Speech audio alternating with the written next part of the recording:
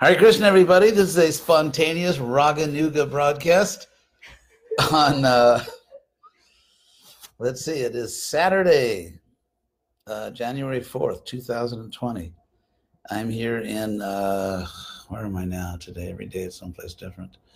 Petaluma still, in Petaluma, California, and I got a visit from a young man named Eric, who is chanting Hare Krishna and who learned about Krishna consciousness from my disciple Palaka at the Bliss Cafe in San Luis Obispo. So Eric is going to ask questions, and if I get the answers right, I can win valuable prizes. Okay, so we'll begin. So Eric, let's see. Go ahead.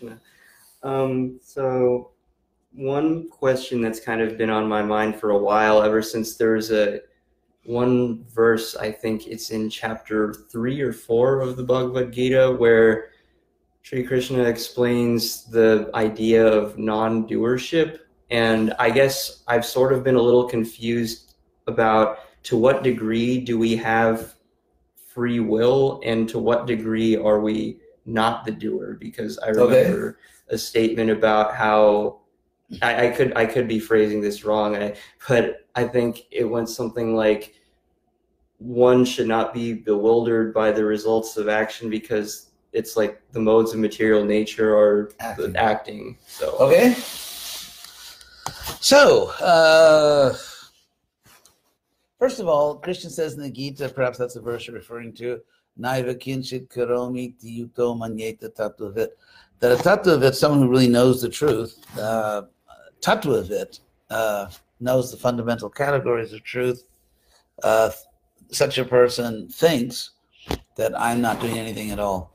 That guna guneshu vartanta iti matva nasajjate, that literally the modes are acting, functioning within the modes. And guna guneshu vartanta iti matva, I'm thinking this way, nasajjate, that person's not attached. So to say that we're doing nothing does not mean that we don't make decisions. We do make decisions for which we're responsible. After all, it would be absurd that to say there's a law of karma if we're not responsible. So we are responsible. But the idea here is that we are not the body. Mm-hmm. And so we will the body to act. It's like when you program a machine to do something, you're responsible because you programmed the machine, but you are not the machine, and you're not, for example, you can program a machine to lift a very heavy weight. So you're not lifting it, but you're responsible for directing the machine to do that. And so that's the point that Krishna's making. Our body is really, it's composed of matter, but it's composed of different modes of nature as well. And so because of that, we're attracted to different modes outside. And so in that sense, our senses, which are situated in the modes, are functioning within the senses outside. I see. Okay, that makes a lot of sense, because before I came to Krishna consciousness, I used to be an Advaitavadi, so they kind of don't really believe in free will ultimately, because it's the all one kind of thing. But, well, not believing in free will is kind of silly, because if you have no free will, why try to convince you to believe their philosophy? Yeah. And you have to choose to believe their philosophy. So yeah, it's remarkably incoherent. So, any other question? Yes. 1 second. You ready?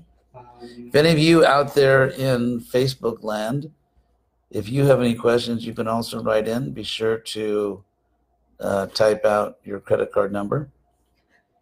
That was a joke. I know I'll never get rich doing this. So one other. 1 second. Okay. So one other thing that's kind of been on my mind is with Krishna West, from my understanding, is that it's to adapt certain details but not compromise the fundamental principles of Gaudiya Vaishnavism. And maybe you could explain that to some ISKCON leaders. I guess I was just wondering, with that sort of adjustment of details to a Western context, to what degree does the strictness that we keep of sattvic eating still apply? Like, for example, I understand what sattvic eating is. Facebook is telling me something. It's offering me a badge. No, I don't want a badge. I'm already a sheriff. Okay. Yes, we don't change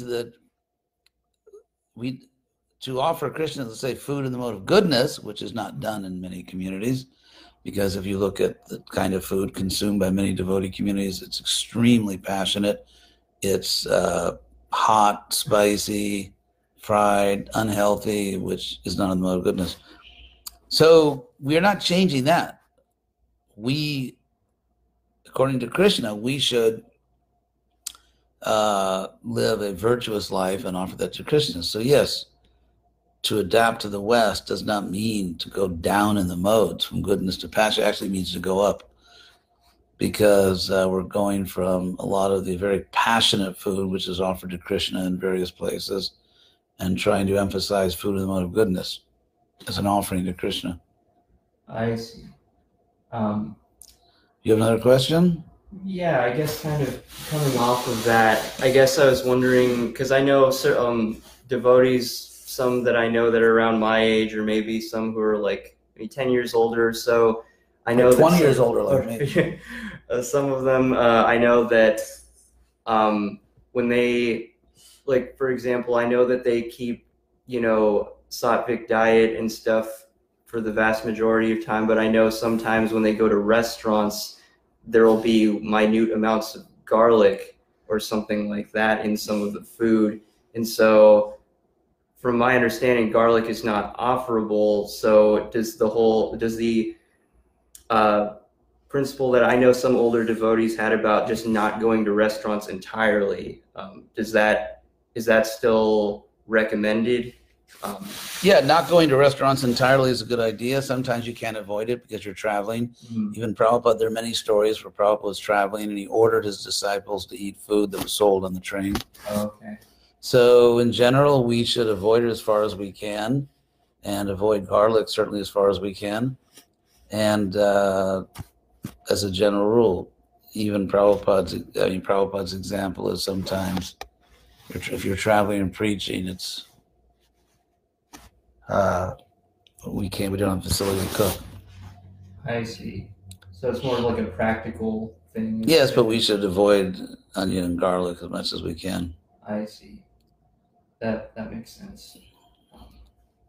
And I guess this is sort of a... Oh, you've got questions.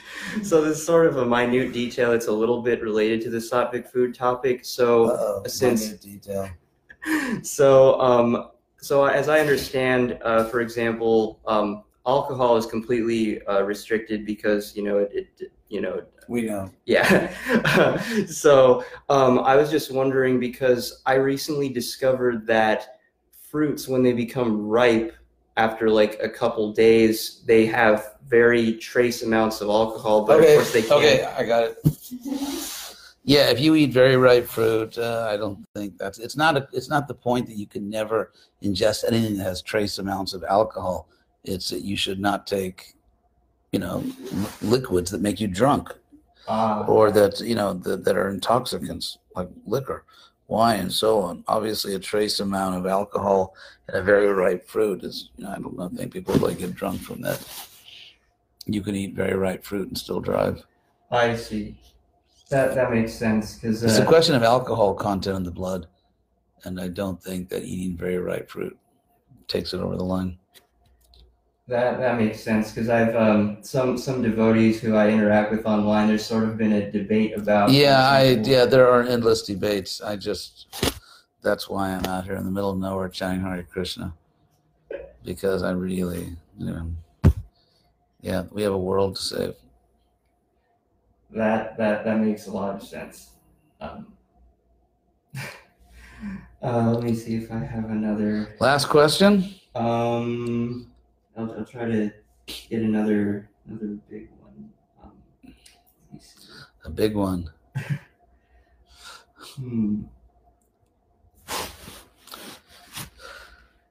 Ah, Krishna, Krishna, Krishna.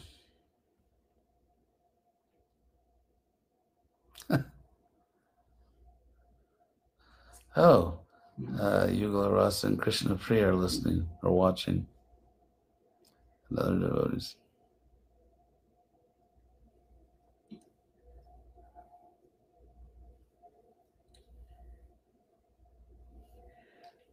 So on the topic of book distribution, hold it. Go ahead. So on the topic of book distribution, I've kind of been thinking about this one a lot. So within ISKCON, it's recommended to distribute Srila Prabhupada's books, and many of them were written in the 60s, 70s, and such. And I was just wondering,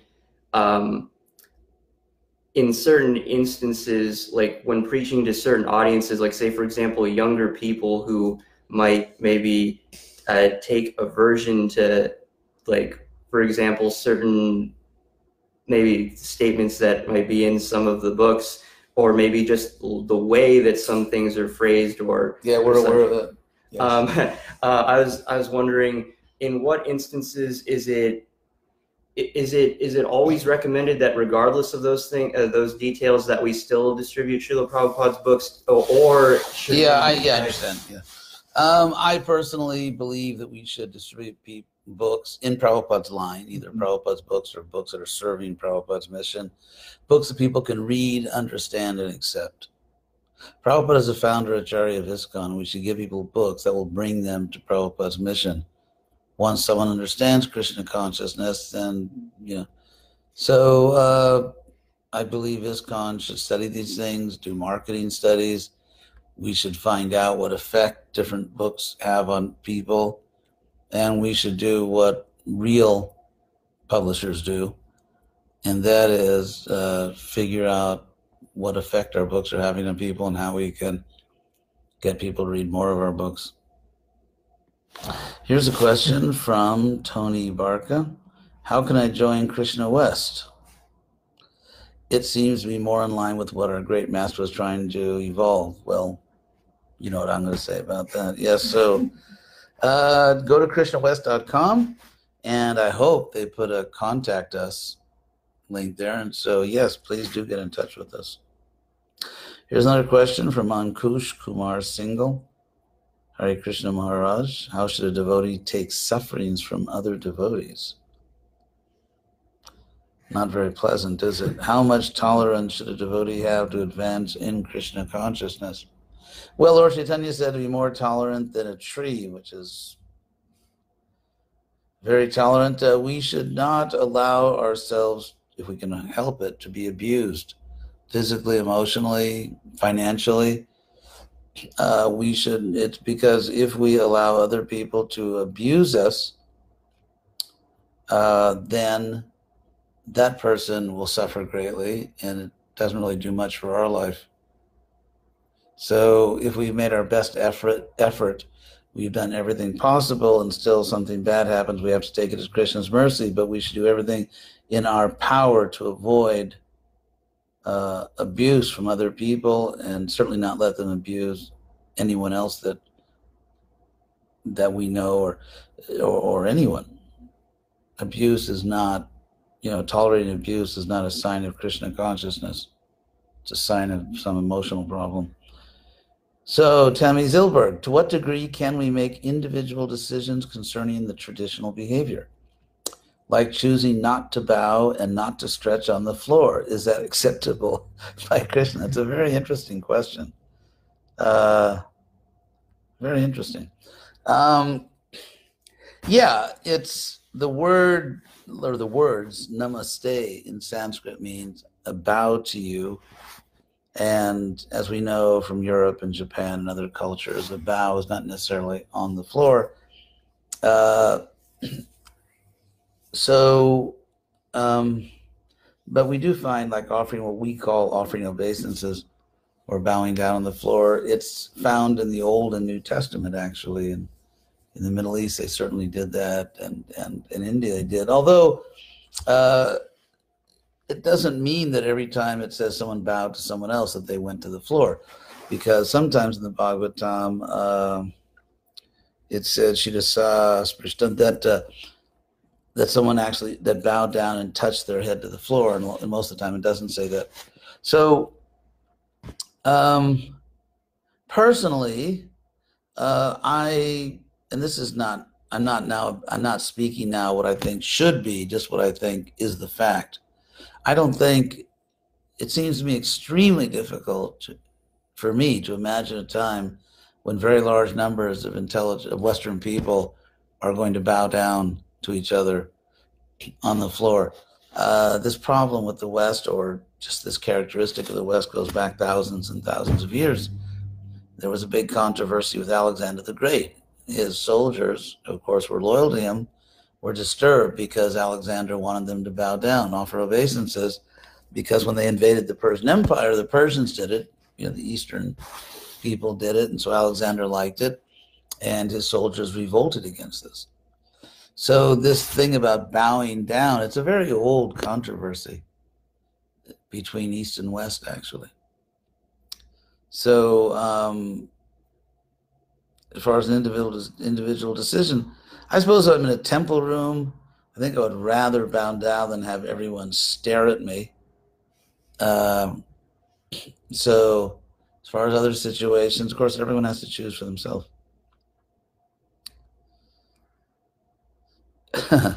Yes, there's another comment that the influence of the female and how she balances out the energy of the masculine.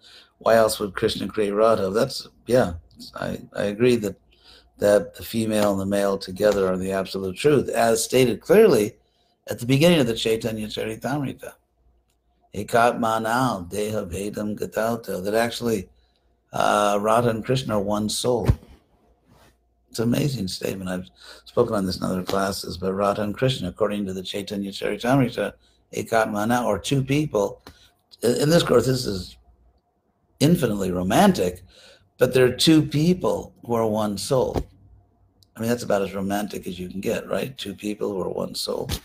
And that's what the Chaitanya Charitamrita says. So here's one. Is the UBI, what is the UBI? Compatible with the idea of Krishna consciousness? I actually don't know what the UBI is. Let me see. Universal basic income. Yeah, it doesn't mean that hardworking people have to subsidize lazy people. It's not that.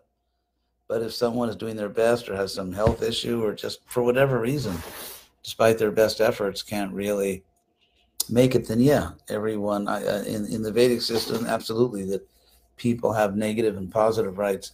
That is a technical legal term. Negative rights means your right to be free from different kinds of abuse, that people steal from you, or rape or killing or whatever.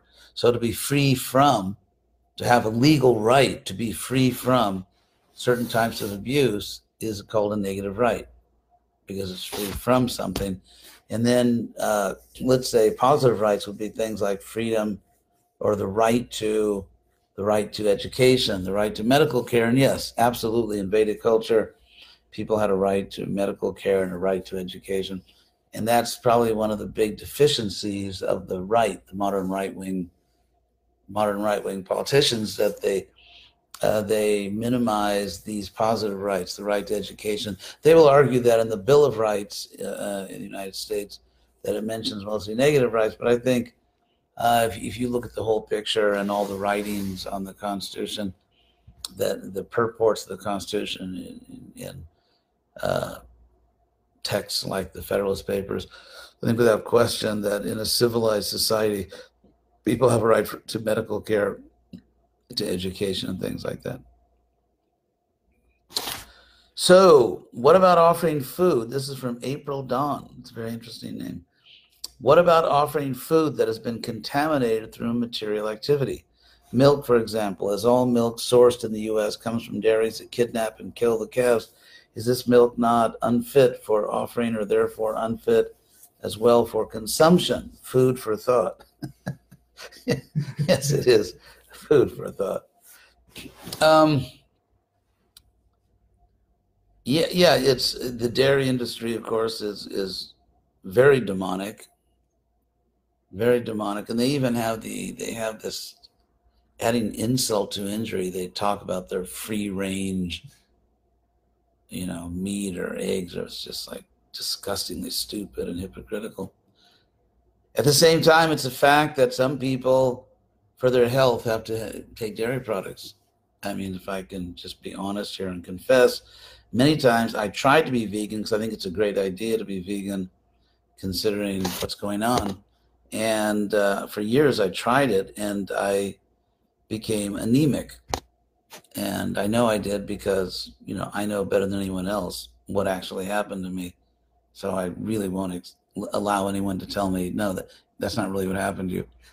And I have a very good doctor in Los Angeles, an excellent doctor, and he confirmed that. So I would say that if I was able to be vegan and be healthy, I would do it, actually.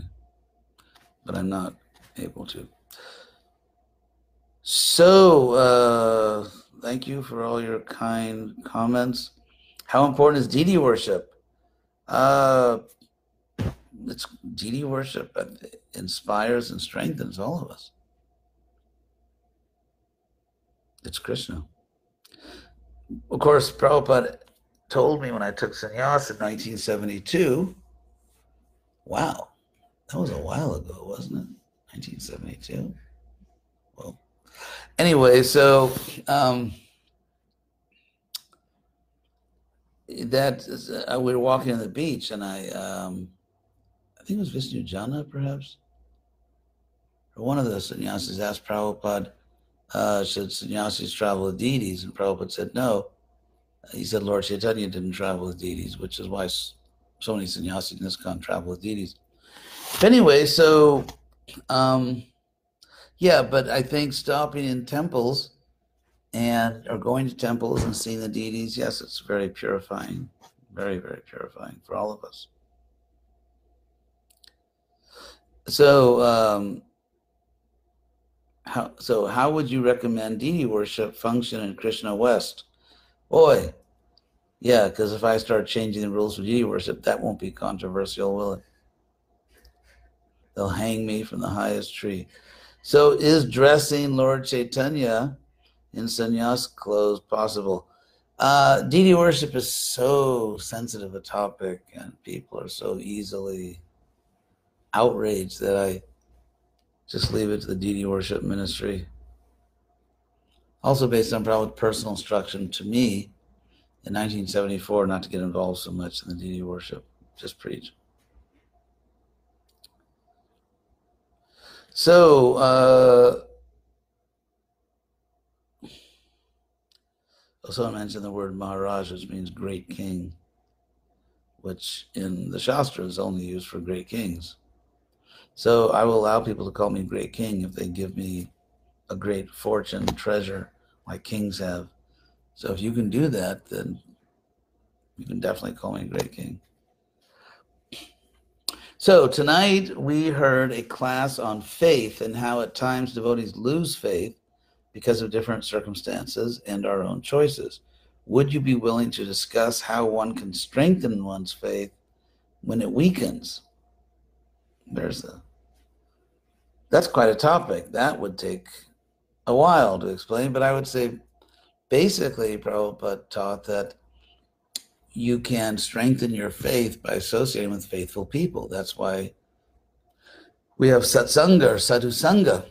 That's why we are urged to associate with devotees, especially more advanced devotees, because faith is contagious.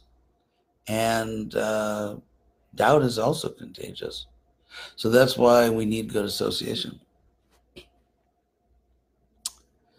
Ankush said, why not? But I'm not sure what that refers to because there's so many comments here. So someone said the Krishna mantra is the deity. Yes, and the deity is also the deity. That's the system Prabhupada gave us. Is it offensive to not offer milk products to Krishna, as Krishna's pastimes are as a cowherd boy? If someone's actually a pujari, as we know, that the temples offer milk products to Krishna. And apparently that's pleasing to Krishna. We assume that the cow that gave the milk receives great benefit. So I don't really feel I can tell all the temples in the world stop offering dairy products to Krishna.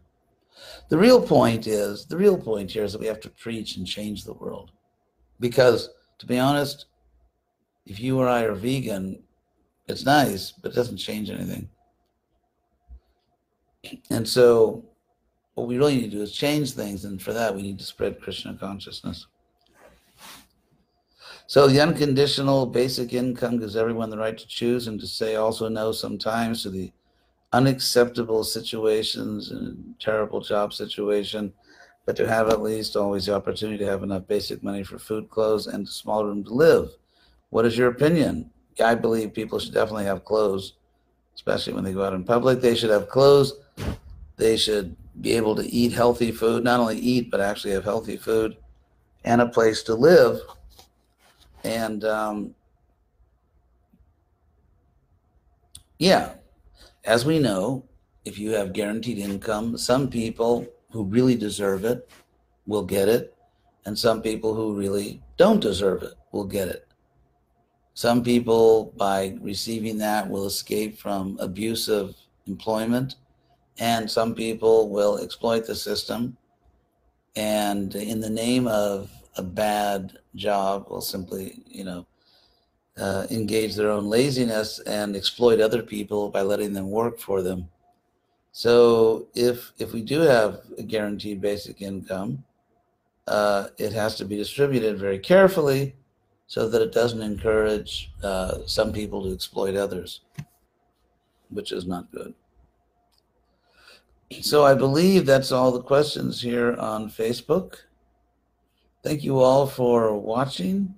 As I said before, it'd be a little discouraging if I went on Facebook and nobody showed up. So thank you all for watching. You can distribute to other people. Make me famous. Yeah, I'm just joking. So thank you all. Thank you all very much, and hope to see you again very soon. Hare Krishna.